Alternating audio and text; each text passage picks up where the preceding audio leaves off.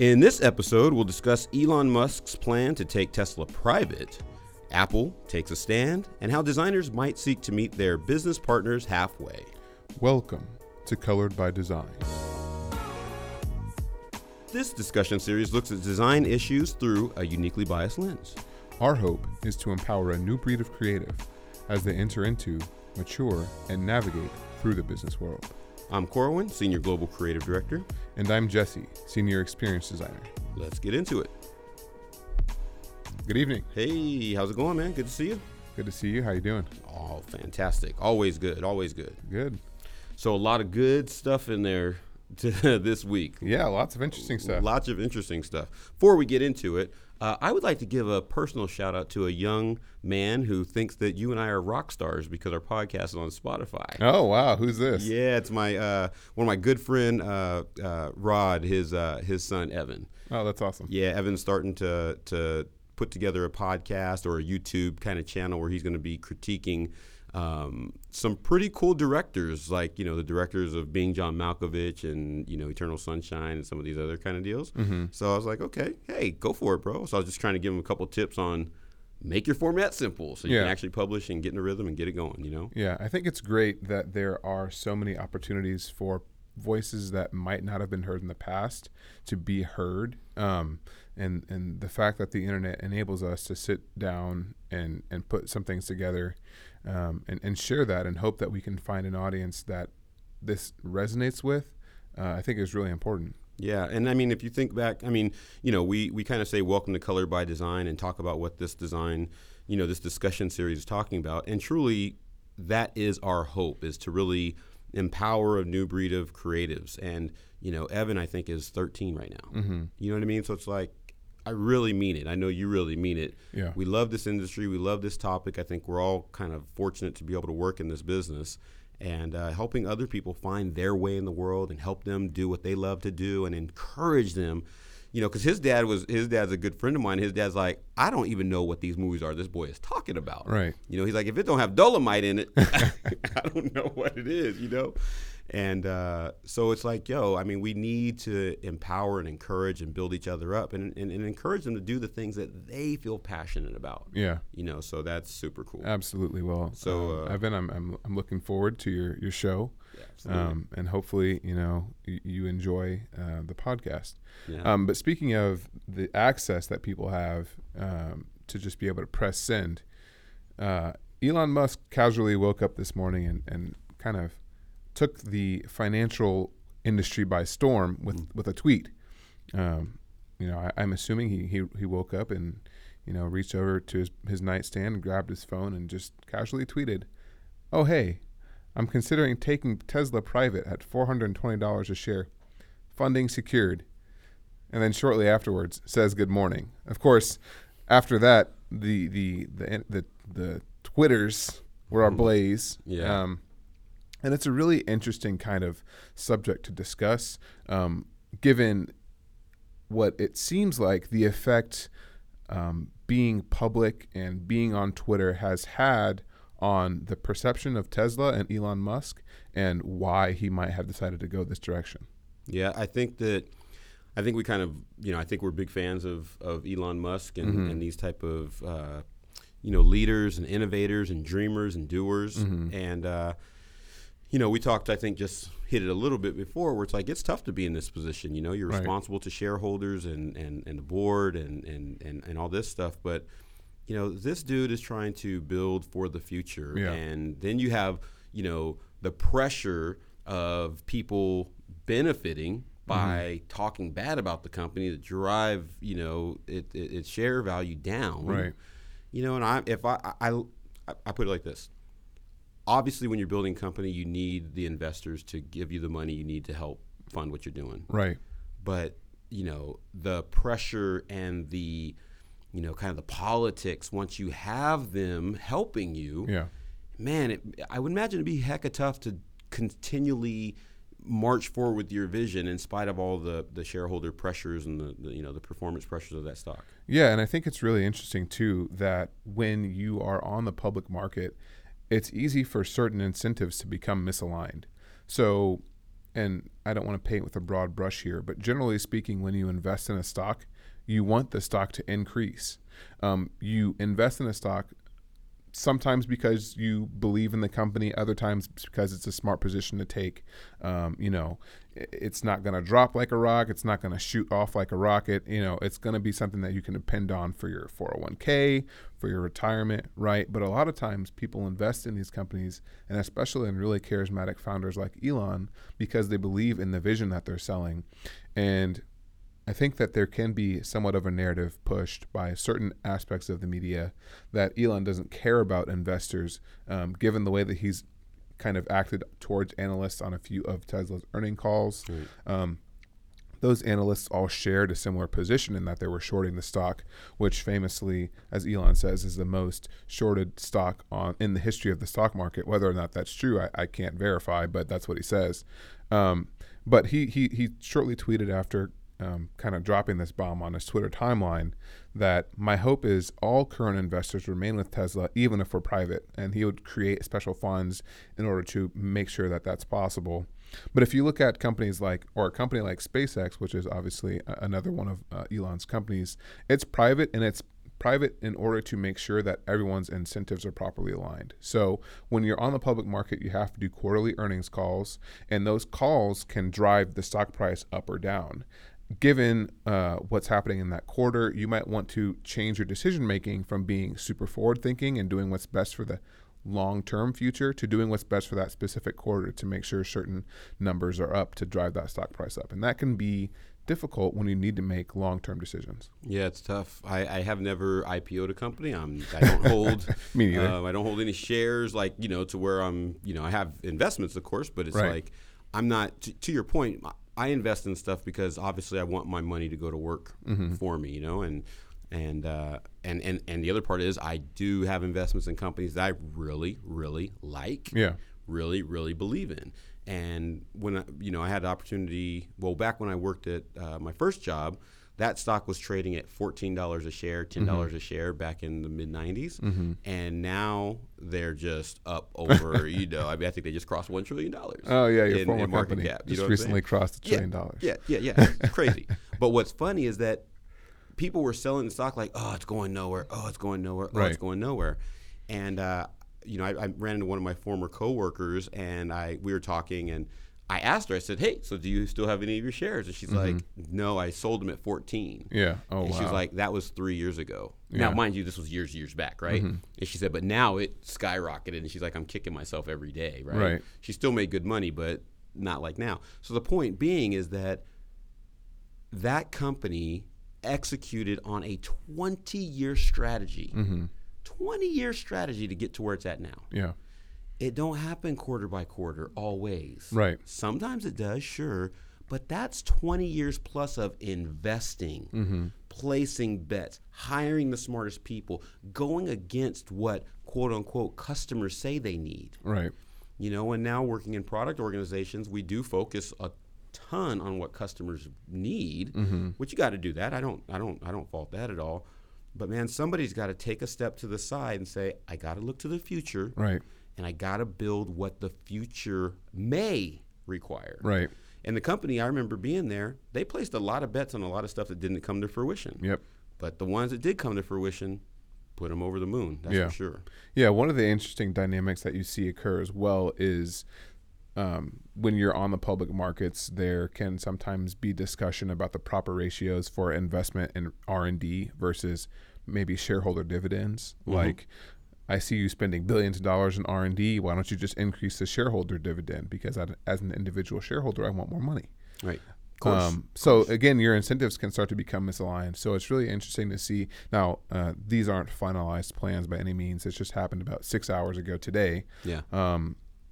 So we'll see what happens in the future. But just as a point in time, it's really interesting to see, in this product industry, that we as software designers are a part of. It's just interesting to see how a lot of these companies move. And one of the other things that we've seen kind of occur with this specific situation, and again, going back to the power of being able to roll over and press send on something like this, is some of the negatives we've seen in regards to Tesla and the large number of short sellers and the critics of Tesla, a lot of people would note that Elon's kind of demeanor over the past few months has seemed to change.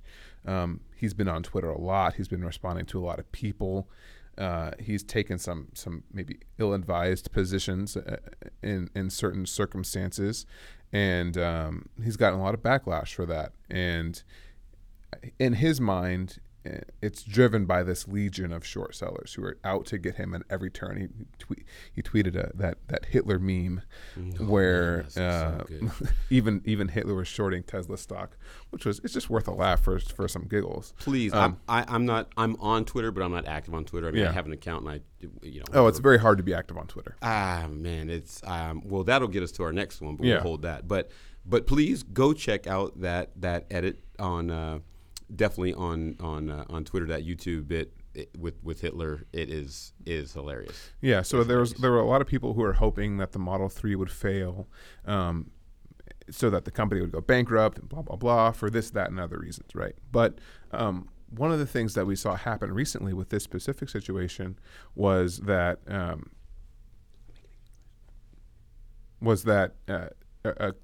car reviewer by the name of Dan Neal, who works for the Wall Street Journal, did a review of the Model 3, and he said it was magnificent.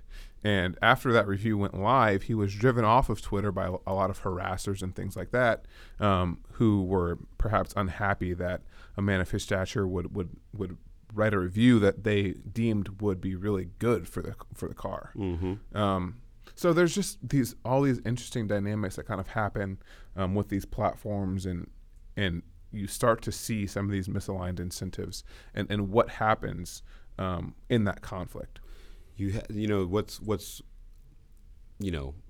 part of our platform here is talking about diversity and things like that. So looking at the world through the eyes that we look through it, it's kind of troubling when these, think about 20 years ago, the information that you received was from what we could assume were vetted, trusted sources. Yeah.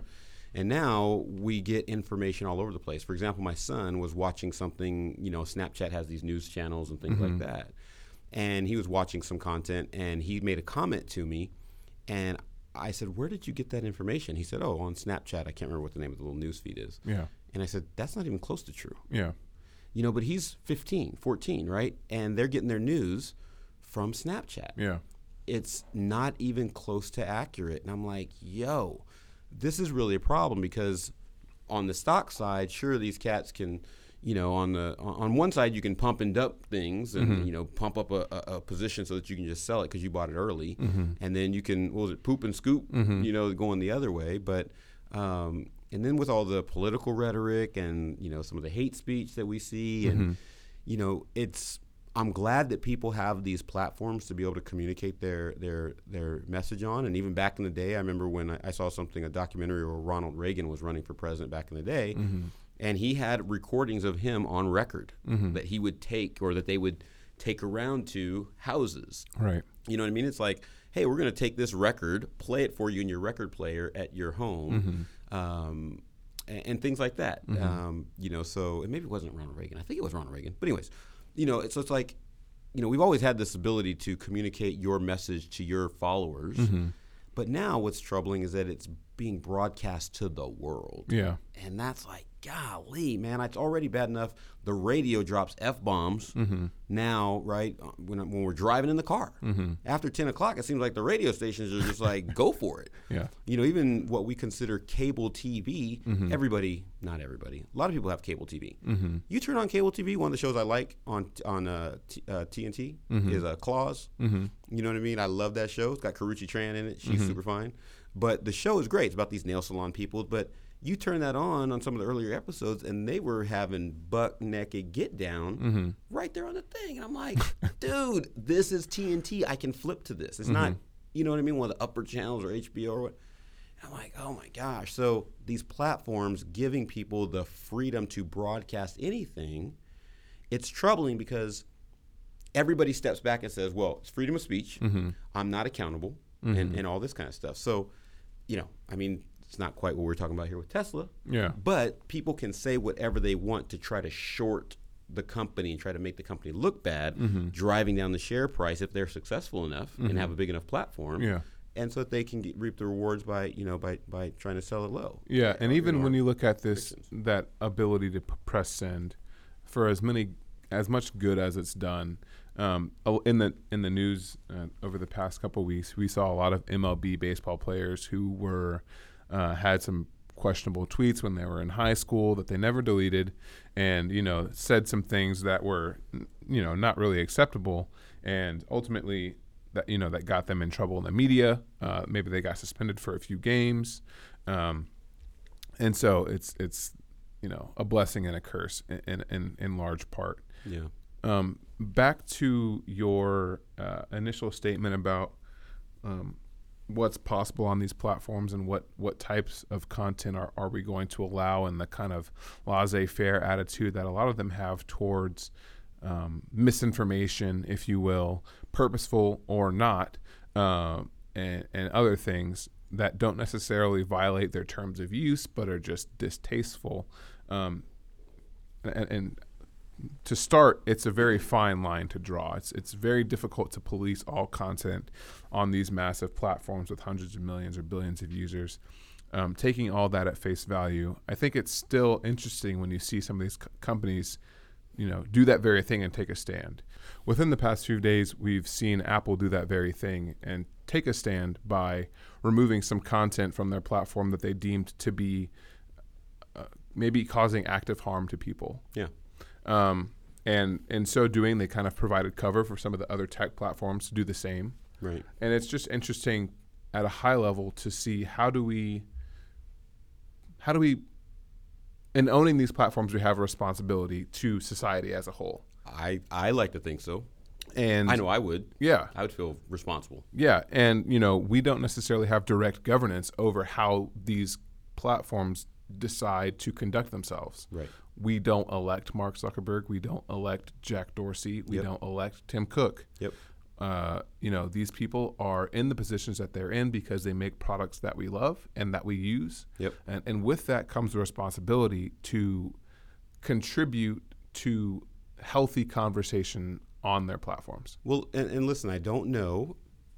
I don't disagree with what you just said, but I don't think that they feel that there is a responsibility. Mm-hmm. You know what I mean? Because number one, I'll go back to something you said earlier just a second ago, is it difficult to police the content that's on these platforms? Absolutely. However, in this day and age, these cats are magicians. Mm-hmm. These young men and women have built some of the most amazing tech across the board, from the iPhone to the Android to everything Facebook does to everything, all the data that they have access to and the ability to mine it and segment it and sell it off and instantly auction it in real time, like with nanosecond accuracy to publish the right. They have every ability. Mm-hmm. They know how to put your ad for sneakers right on your blog post because you're talking about sneakers. Right. So they could do it. Mm-hmm. There's no doubt in my mind they could do it. I think that – go ahead. No, go for it. I was just saying I think that some of them do. Like I think Tim Cook truly cares. Yep. Given the conversations that he's had recently around, even dating back to the Cambridge Analytica scandal, the things that he said, as you mentioned earlier, about we wouldn't be in this position because we don't treat user data in that way. Yeah, I was talking about a MSNBC town hall that he was part of. Yeah. Right. So I do think that some folks cared from the get-go, and I think that other people have started to realize just how important these efforts are and started to care even more. And I think the thing that's there, let's be clear, I think it's hard sometimes when you're the head of a major corporation that's responsible for oodles and oodles of cash and shareholders and all this stuff, right? It's hard to, and public sentiment. Mm-hmm.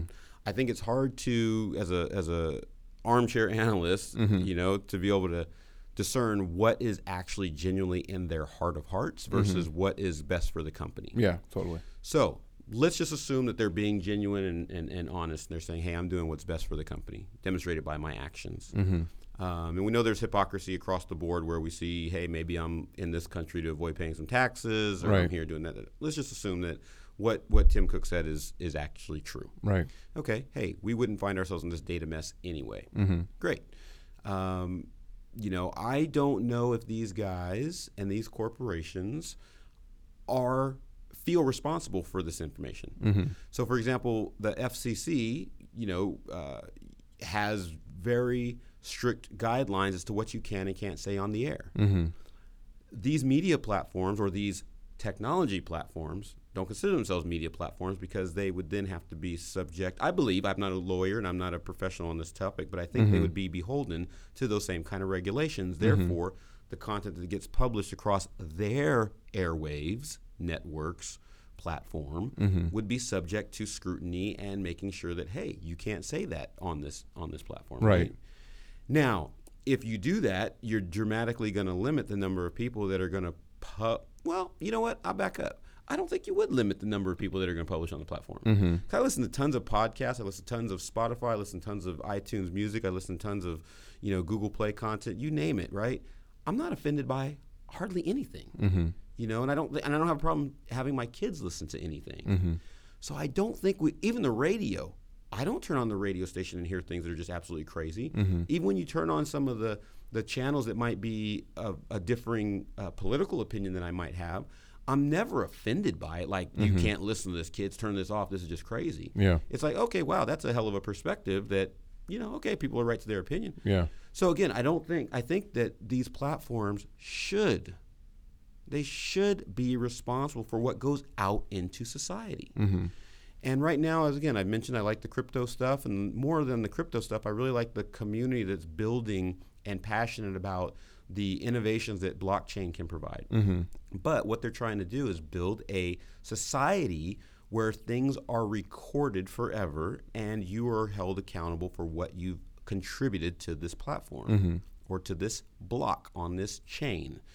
And it's a very scary thing. I was listening to this one gentleman and he said, hey, look, somebody asked the question, well, if you're recording everything on the blockchain and it can't be erased, deleted, or altered, what if it's some things that you might want to forget? Like, oh, I got a speeding ticket back in 1999, and now it's hindering me from getting a job. Right. And the guy that was talking about it, he's like, well, I get that there are some things we'd all like to forget, but the reality is that that's part of your past, and if we're all going to participate in this trustless and transparent society, we need to be accountable for what we have contributed to. Now, the other part is we need to make sure that those walkbacks, or after you've paid your debt to society, or after you've paid your ticket or your fine, or you took the class, that's also recorded to benefit you and say, hey, I didn't do the speeding ticket, but I did take care of it and I went through it the legal way and I'm clean, right? Yeah.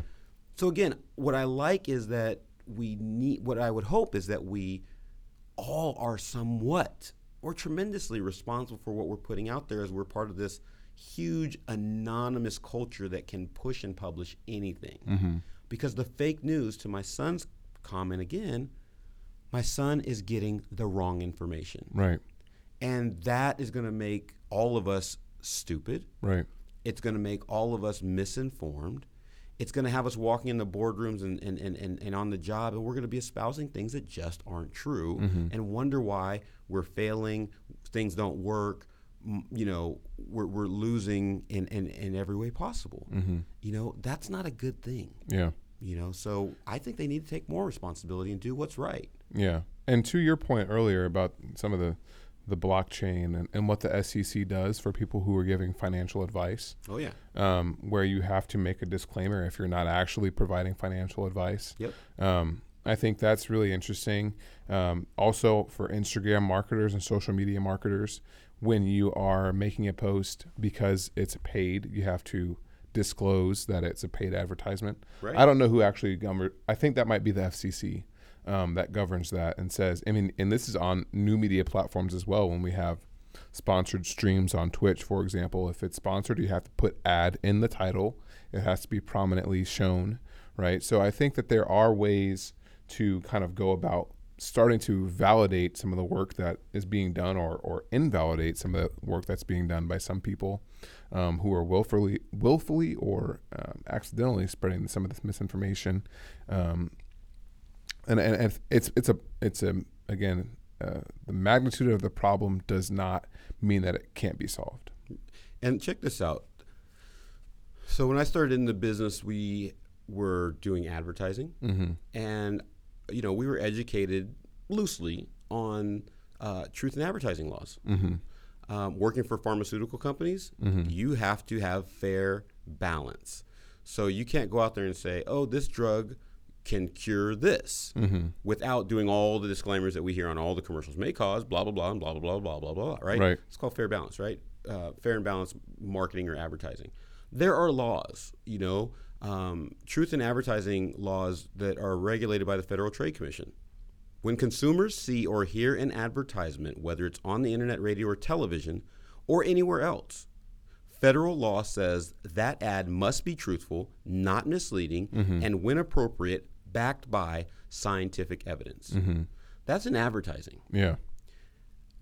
How much more the news that you espouse, it has to be held to the same standard at a minimum, I would think. So it's like, whether it's on the internet, radio, or television, again, that's truth in advertising. So it's like, the fact that there are companies that are actually out there profiting off fake news, and they will tell you flat out, it's fake news, and they make money off of it. Yep.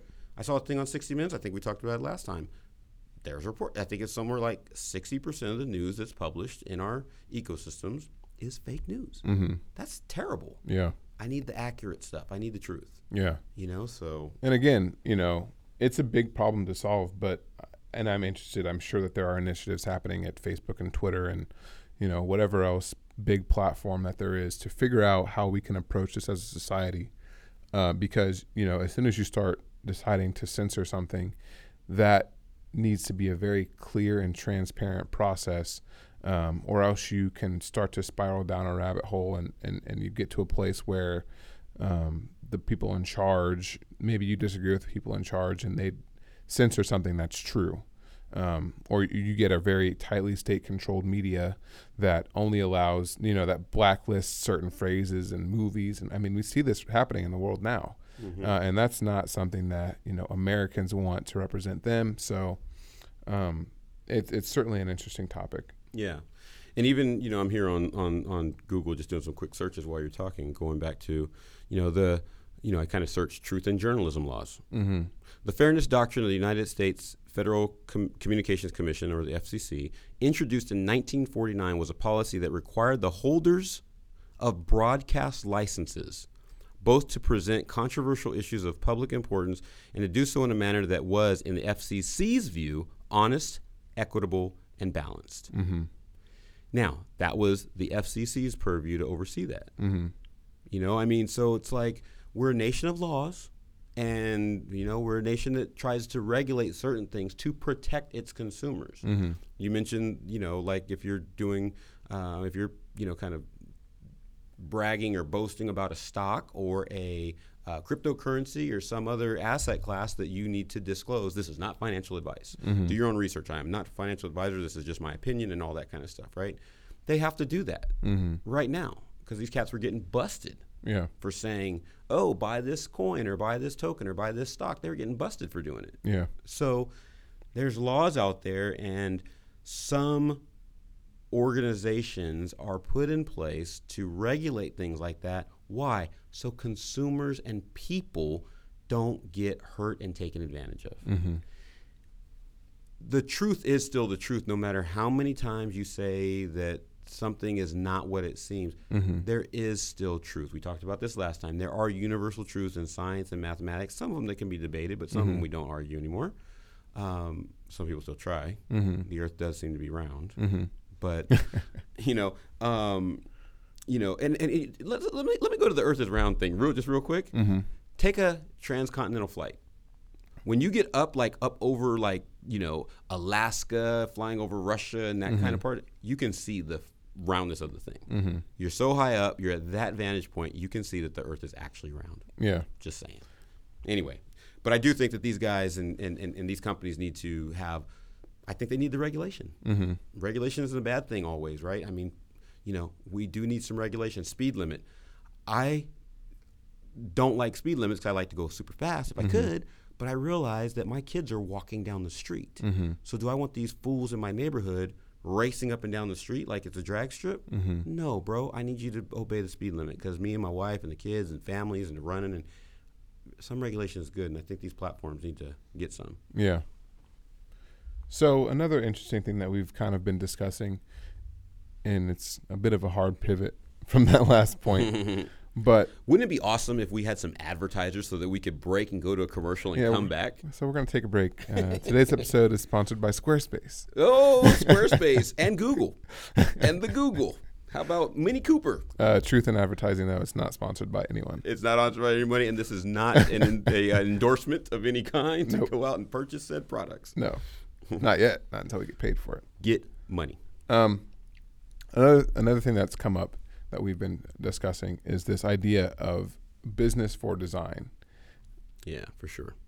Design has what's great about design. Oops, sorry about that. What's great about design these days is that, you know, we have historical data that looks back and says, hey, these companies that invest in design-centric initiatives do see, you know, tremendous gains, right? I was excited when there's a design index of some sort that I think came out in 2014 where they analyzed like, you know, 10 or 20 companies like Ford and Coca-Cola and Nike and Apple and all these other design-led companies. And they did a little report and they said, hey, wow, we see like 228% increase over the, or 228% earnings, better earnings over the S&P 500. You know what I mean, or whatever. So that was cool, right? And then you started to see this push where design was getting more opportunities inside these organizations, right? And I think that, you know, you started seeing design teams being implemented in corporations and coming into all types of businesses, not only technology businesses, but more traditional retail businesses where I guess design was always part of that organization, but it started taking on more of an important role. Yeah. So now what's interesting is you're starting to see more design processes being brought into these organizations and trying to, you know, train business leaders on some of the principles of design. Right. So we have a lot of courses and classes on human-centered design and design thinking that will put, a lot of people will put their executives through in hopes of introducing a new way to approach problem solving in the organization, a new frame by which they can use to reframe problems really as opportunities and see where can I address or how could I address this problem differently. Right. I'm seeing really great adoption across a number of different companies that I've been a part of and had the opportunity to work with some folks in. And what I'm starting to notice maybe a dearth of is some efforts going the other way for designers to really take steps towards truly understanding the business, not for the sake of selling a design, but for the sake of understanding at a fundamental level what problems their business partners are trying to solve. Yeah, and I think if we go back, I think here's something that, again, being the elder statesman in the room, history lesson. Historically, when you sit down and you were tasked with a design problem, there was always the business goal and objective aligned with it.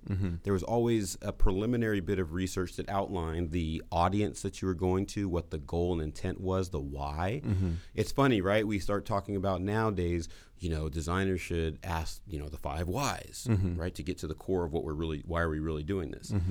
That is a new phenomenon that has to be implemented inside of corporate and more new design organizations. Working in early design shops and advertising agencies and marketing agencies, the why was already clearly defined. When a project kicked off, you had a brief. That brief was vetted and, you know, kind of painstakingly put together by account managers, business leaders, you know, the client, customer data and research was integrated into it. Focus group studies and other, you know, research methodologies were kind of all synthesized down into what historically was called a creative brief. I have only seen 2 creative briefs in the last 4 years, and that was because we kind of said, hey, this is great information that you're talking about in this meeting. Why don't we distill that down into this document? Here's a template. Let's fill it out and get it going. Those 2 projects were extremely efficient, and it helped us stay on track, stay on target. Right. So now I think that some of the things that we're seeing with these design processes being brought into the corporate environment, there's it's almost like we're training corporations to do what advertising, marketing, and design firms have been doing for 50, 60 years. Mm-hmm. You know what I mean? So it's an interesting time. I think that ways that design can even provide more value in that kind of process that I've seen working in startup world is getting at, there's a business objective that's being presented in the brief. The question is, how did you get to that business objective? Okay. So you're presented with a goal, and we can riff on this here. Yeah. You're presented with a target to hit. Are you always presented with why you're trying to hit that target, or how you got to that being the target to hit and not this other thing? Yeah, well, I think that good question. And I think what is very important is that part of the reason why we have the different roles inside of organizations is because everybody can't be a specialist. Totally. Right? So that's a good thing. That's an awesome thing. And so when I sit down with my teams to go after a project, sure, I can ask why, how did you get this information, where did this come from, blah, blah, blah, blah, blah. And you should, because, I think everybody deserves to truly, truly understand. However, I don't know that I'm not hiring people necessarily to be proficient or experts in some of those areas. Now, I hope that you have great, true collaborative business partners that will impart their wisdom and knowledge onto you. Yeah. But if I'm hiring a designer, I expect you to be the illest, freshest, dopest, smartest designer that you can be. Yep. And everything that your craft entails. Not only the aesthetic stuff, but how to understand and how to get, true insights out of customer experiences, and how workflows should be thought through, and how interaction patterns work, and how color theory, and you all these things. I expect you to know that. Right. This week we were doing a great little project where we're filming these commercials, and the team, while they are young, they have a background in video broadcasting and such. And so, I was working with them to say, hey, look, we don't have the big budget to go out and hire an amazing production crew. So we need to do it ourselves, which is a great opportunity. Super fun. You get to learn a lot and you get to go for it. Yeah. And so, but what we had to do is we had to lean on all the past experiences that we had to be able to come and execute. Great. Why do I say that? Because I can't have my product team providing anything. They don't have the skills, they don't have the experience, they don't have the knowledge to provide any of that. My marketing team, they have insights on what the market opportunity is and the message and the audience that we might want to focus on. But as far as executing, they can't do any of that. I can learn from them, sure, to make sure that what we go and build is effective, but they're not the pros in that regard. Yeah. So I do also want to learn as much as I possibly can, but I don't need to be an expert like I expect everybody else at the table to be an expert. That's an interesting call out, and I totally believe that it's not something that's for every designer, nor should it be. There is room for craft in design. I think a lot of people get into design for the craft. And are focused on being excellent at illustration, or excellent at cinematography, excellent at animation, right? And those are things that you can do your entire career and always get better at. So there's definitely room for craft there. I think that it's just a different lens with which to look at design, and this may be my bias in that I feel like a product guy who looks at product through the lens of design, not a designer who builds products with because I can do design doing that thing. Right. And I think that there should be folks in organizations who can bridge that gap and speak the language of business to business people fluently, and also speak the language of design to designers fluently. Now, I agree with everything you said, and a couple things I'll double down on. Number one, those are two different people that you just talked about. Product, and we'll just use product designers because that's the business that we're in today, right? Product designers that look at product development through the eyes of a designer versus a designer who's asked to execute at a product level. Mm-hmm. Two completely different people, Mm-hmm. and we need both of them. Yeah. The other part is you absolutely positively have to know business. Mm-hmm. Number one, I was starting my first business one day, and I went to a mentor of mine. I said, hey, man, I don't know how to do this. He said, of course you do. I said, I've never started a business. He said, yes, you have. He said, you just haven't put it in that context. He said, you're a consumer. Mm-hmm. You buy services and goods all day long. You know what to expect. You know what not to expect. Mm-hmm. You know what money should be going out. You know what money should be coming back to you. Those are the foundational elements you need to run a business. Mm-hmm. I was like, wow, that's interesting. So went and ran and started a business. I say that to say I encourage a lot of designers, go start a business. Mm-hmm. Whether it's a sticker shop, whether it's an Etsy store, whether it's you're going to go build websites for people, you're going to get on Fiverr and do some logo. Why? Mm-hmm. It's going to give you true insights as to how business has to operate. Mm-hmm. So it's a small thing, but make your business fund your business. Mm-hmm. Don't make it like, you have to pay your rent. Keep your day job. Right. Do this as a side hustle, but do it legally. Go through and file an LLC. Mm-hmm.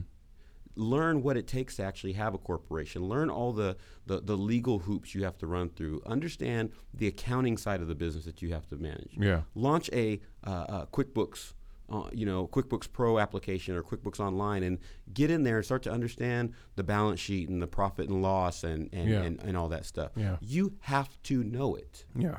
Because life is business. Yeah, totally. So while if certain designers now here I'm getting older, so Mm-hmm. I through osmosis and through having launched a few businesses, I have business acumen. I understand it. Do I understand it like our VP of Finance? Mm-hmm. No. Do I understand it like our CEO and president? No. Mm-hmm. But I do understand it well enough to be able to be in the room and help guide and make decisions that won't derail anything and have intelligent conversations with people. Yeah. But I am looking at it through the eyes of a designer that is focused on making sure customers and consumers get what they need. Mm-hmm. And oftentimes I'll find that I'm the sole person in the room that's passionately advocating for the users and the customers, Mm-hmm. And some people are advocating for the business. Like, hold on, we got to find middle ground here. Yeah. So again, we need to know business. And for those of you that have ever freelanced, started a business, or run your own shop right now, you can attest that 90% of what you do is not design. Mm-hmm. It's finding that new deal. It's writing those briefs. It's doing the research. It's chasing folks down to pay you. Mm-hmm. It's all those things. 10% of your time is really about the thing you probably love to do, which is the design part. 90% of it's business. Yeah. That's really interesting, and that's one of the things that I've noticed in having had the opportunity to be in organizations of different sizes is that from my experience, folks in the startup world are closer to the day in, day out lifeblood of the organization. Totally. And they understand what it takes in order for them to be able to come into work the next day. We have to make this sale. We have to close these deals. We have to do X, Y, and Z. That's right. Whereas when you work in a larger organization, it feels like it's just an ongoing concern. You don't actually have to worry about how your line of business makes money. It just it's made money for the past 50 years. It's going to make money for the next 50 years, and you're not really concerned about those existential questions. Right. But when and I love that advice of starting a business. When you do that, or when you're in, a small company where you understand there's 5 of you guys, and if you want to eat, you have to make this sale. Yep. You just have a closer understanding of what's important, and even when you get to the enterprise level, the scale is massive. Fundamentally, you still have to make more money than you spend. Well, usually. Amazon is making a killing off proving that wrong. Yeah, right. But no, it's a good point, right? And again, I learned much of what I know by working with startups, by working in smaller companies, agencies, and stuff like that.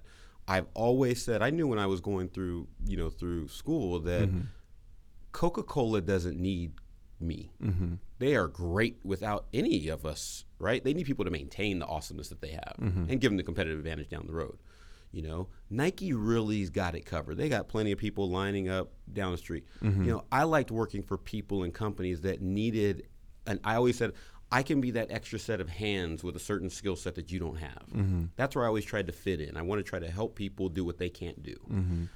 But working with those smaller companies and those startups, right? Part of the reason why I know in Silicon Valley, it's easy to have a startup. It's hard as heck once that startup transitions into a company to run it, because now as a startup, while we're all passionate, we're hustling, we're grinding, we're getting paid whatever, we're eating top ramen, we're doing all that stuff, right?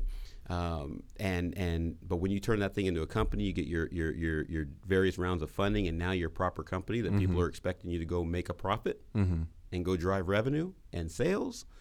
Well, now I got to get a different type of people than the people I was able to sit in the closet with and in the garage with and kind of, do the startup thing. Yeah. Now I got to get some smart people. I got to get some, not smart people, not that the people that are doing the startup aren't smart, but I got to scale it. Yep. I got to grow it.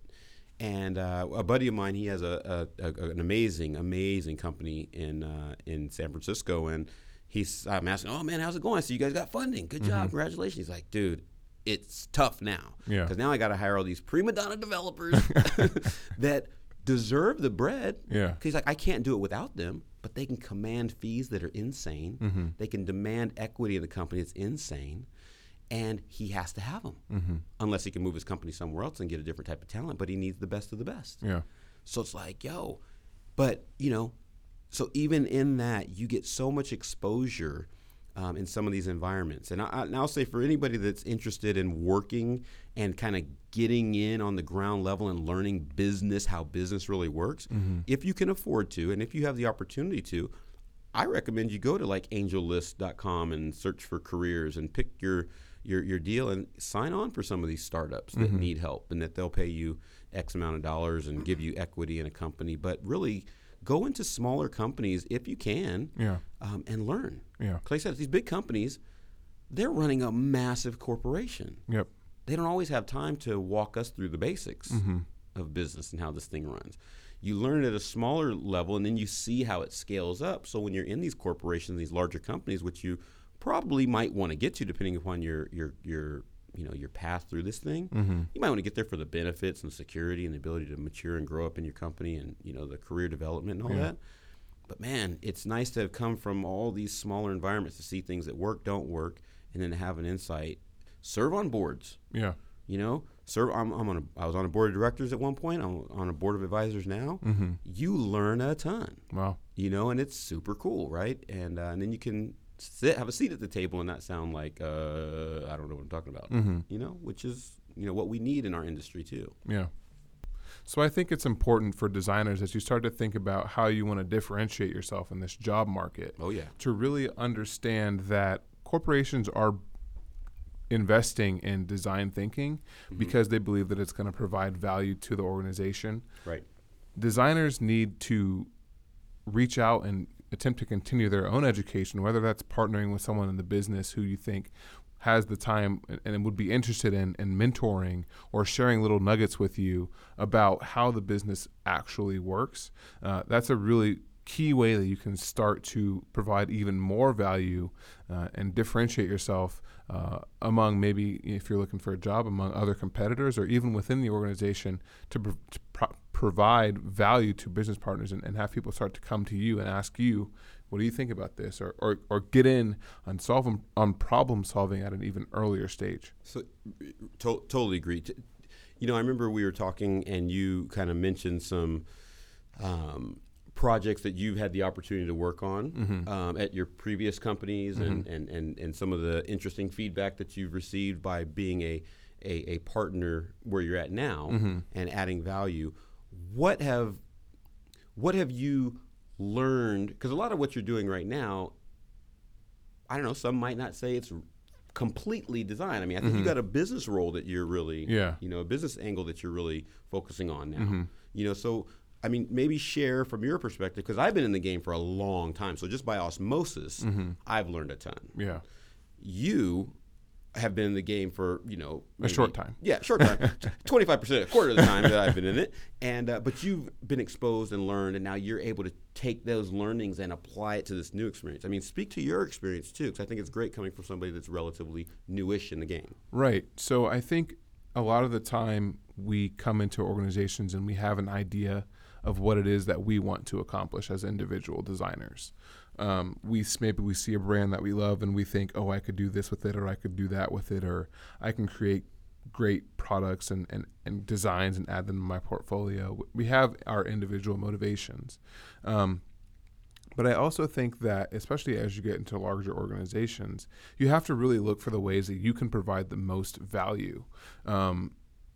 It's not always going to be about busting out the best design per se. Right. It might be, there's an area over here where we really need some more organizational alignment. What can I do to make these people want to talk to each other more?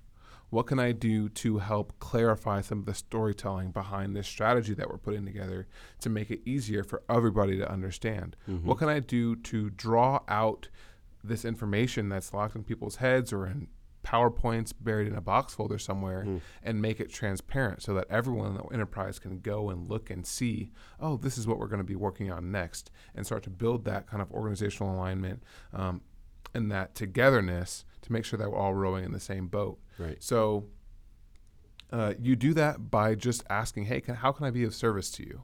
What can I do that would make your life easier? That might be that, hey, I'm going to be doing a PowerPoint. That might be, hey, I'm doing something that's not really a designer thing to do. Right. It doesn't have to be my responsibility. I'm not making the coolest animation right now. Right. I am just helping to clarify some issues that are happening or connecting dots and connecting people. And that's really how you start to get valued, is because other people are saying, I have this problem and he helped me solve it. Dude, I'm gonna bolt all the way onto that. Taking on the things that aren't glamorous is actually where I've learned the most in all of my career. Everybody wants to work on the commercials. Yeah. Everybody wants to work on a world-class app. Everybody wants to design a logo for an awesome brand. Everybody wants to be above the line. Yeah. The things that get seen. And I tell you the honest truth, I have learned more, provided more value, and been a asset to people on the stuff that is just nobody wants to do. We had there was a project that we had, and it was a 3-year project, and it was all in PowerPoint, and it was a nightmare of a project. Yeah. But in this project, some of the designers were sequestered. Literally had to go into a room, and 4 of us were working in there on this. It was a high level, highly confidential business project, and it had business, financial information and strategy and all kinds of stuff in this document, but I remember sitting with one of the designers, and they were like, man, because we all had to sign NDAs. We already worked with the company, had to sign NDAs on top of that, and then couldn't tell anybody in the company what we were working on. Right. So we're sitting there, and I remember one of the designers was saying, my gosh, what is this? What is this about? And I was like, aren't you reading the stuff that we're actually, working on? I mean, I think it was like 137 pages of stuff. Wow. And I'm like, you're designing the heck out of it, and we're making sure that the presentation works, and we're adding content and doing all this stuff, and visualizing some of the data points and some of the high level, concepts and such. I'm like, are you reading it? And he's like, well, not really. I'm like, just read it. Yeah. He's like, okay. So he started reading. He's like, I still don't get it. I said, okay. Turn to page 38 and look at bullet number 10. And that'll tell you exactly what this document is. And he's like, oh. It's like, yeah, oh. So the first thing you can do is take on projects that nobody else wants to, because that's where you'll really get embedded into the business side of things. Second thing is be an asset. I love what you said. How can I help you? Stop trying to get the shine. Yeah. You'll get the shine by not trying to be the shine. Yep. Always. That's the second thing. Third thing, seek out mentors. Yeah. Force people to help you. Yeah. I've had the tremendous, I think, I love people and get on pretty well with most folks. And I remember one piece of information that, somebody where we were working, and, they said, hey, love to impart some wisdom to you. And you went in, sat down, talked to the guy. You came out, said, hey, what do you have to share? And you shared with me. I was Jesse's manager at the time. Jesse went into the office with a VP. Came out, he said, yeah, the dude said this. And I was like, wow. I took that nugget and ran with it. You know what I mean? So it was a great thing. But seek out mentors. Seek out people that you've identified in the company that you can just sit by the water cooler, have a cup of coffee, take them to lunch. Yeah. And talk to. Swing by their office. Hey, you got a quick second? Yeah. Hey, I was in that meeting, that presentation. I remember when you said blah, blah, blah. Can you help me understand that a little bit better? Yeah. Oh, sure. People are always willing to help. Yeah. And that goes a very long way. So, do the stuff that isn't glamorous, be an asset to people, and find mentors that are happy to share with you. Yeah. And snatch them. Yeah. Don't ask. Say, hey, I want you to mentor me. Yeah. I want you to help me with this. Or just be there all the time when they need something. Hey, no problem. I'd love to help you with that. Yeah. And really what, it's a simple piece of advice, but it's one that, it's like the best advice is just it's like right in front of your face. Totally. And it was just like, the way to be successful is just to be organizationally minded and think about the entire organism as opposed to your specific piece of it. Yep. And if you can do that, you start to really unearth where it is that you can plug yourself in to be the most valuable without people telling you, I need you to do X and I need you to do Y. And one of the things that's like just a little hack for young designers is, especially when you're coming out of school, you have these really bright and lofty ideas about what you want to accomplish and keep them. Yep. But the real business and the real strategy and the real value is in those presentations that no one wants to do. Yep. I wish I would have known, like, business happens in presentations. Oh, in my PowerPoint gosh. or Keynote. Everything happens there. Everything. And if you want to just... Or Excel. Yeah.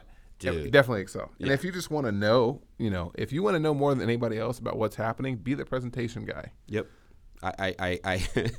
I've worked my tail off, hours. I mean, I'm that guy that's up till 4 a.m, and I'm sure most of you are if you're really passionate about this stuff, whether you're reading, you're editing, you're designing, you're coding, you're practicing, you're trying to get sharper, you're trying to figure out how that works. Dude, and I'm like, I worked my way all the way up to design PowerPoints. Yep. You know what I'm saying? It's like, dude, this sucks. But again, I wasn't looking at it from like, I'm just designing PowerPoints. I was looking at it from look at what I can learn and who I can meet. Yeah. Now I'll throw this last piece out. This to me stinks because I'm a people person. I think we should all just do our best work and get along, and people recognize your value and they say, hey, why don't you come over here and contribute? Unfortunately, there is a political layer to this stuff. Mm-hmm. I think a lot of it is luck. A lot of it is right place, right time. Mm-hmm. A lot of it is who you know. Mm-hmm. But our former boss, she had this concept called PI, and I hope I get this acronym right. It's like your performance, your image, and your exposure. Mm-hmm. So first you have to perform at your best. Mm-hmm. You have to be the best you can possibly be at whatever your craft is or whatever your part of business is or whatever. Then you have to, how do you present yourself? Mm-hmm. What's your image? Not just how you dress when you walk in the office, but how do you compose yourself in meetings? What do people think of you when you're walking around? Yeah. That's huge because if you are the smartest person in the room and your image is that you're a whiner or you're difficult or you're, want to go home at 5 o'clock, when everybody else is staying till 8 or 9 to finish the thing, that's not a good image. So you got to put in the hours or the, you got to do that stuff. Yeah. And then exposure. Once you do 1 and 2, you start to get exposure. The PowerPoint example is a good thing for exposure. You start to see things that other people didn't see. Yeah. And so then that allows you to be seen by other people that wouldn't normally see you. Yep. And that can definitely take you to the next level. Yep. Yeah, good stuff. I always enjoy our discussions. Yep, I do too, man. Cool. Thanks for listening. To stay up to date with all things Colored by Design, you can subscribe to us on Apple Podcasts, Google Podcasts, Spotify, and Anchor.fm. And if you enjoyed listening, please leave us a positive rating on your platform of choice, and we will see y'all next time. Cheers.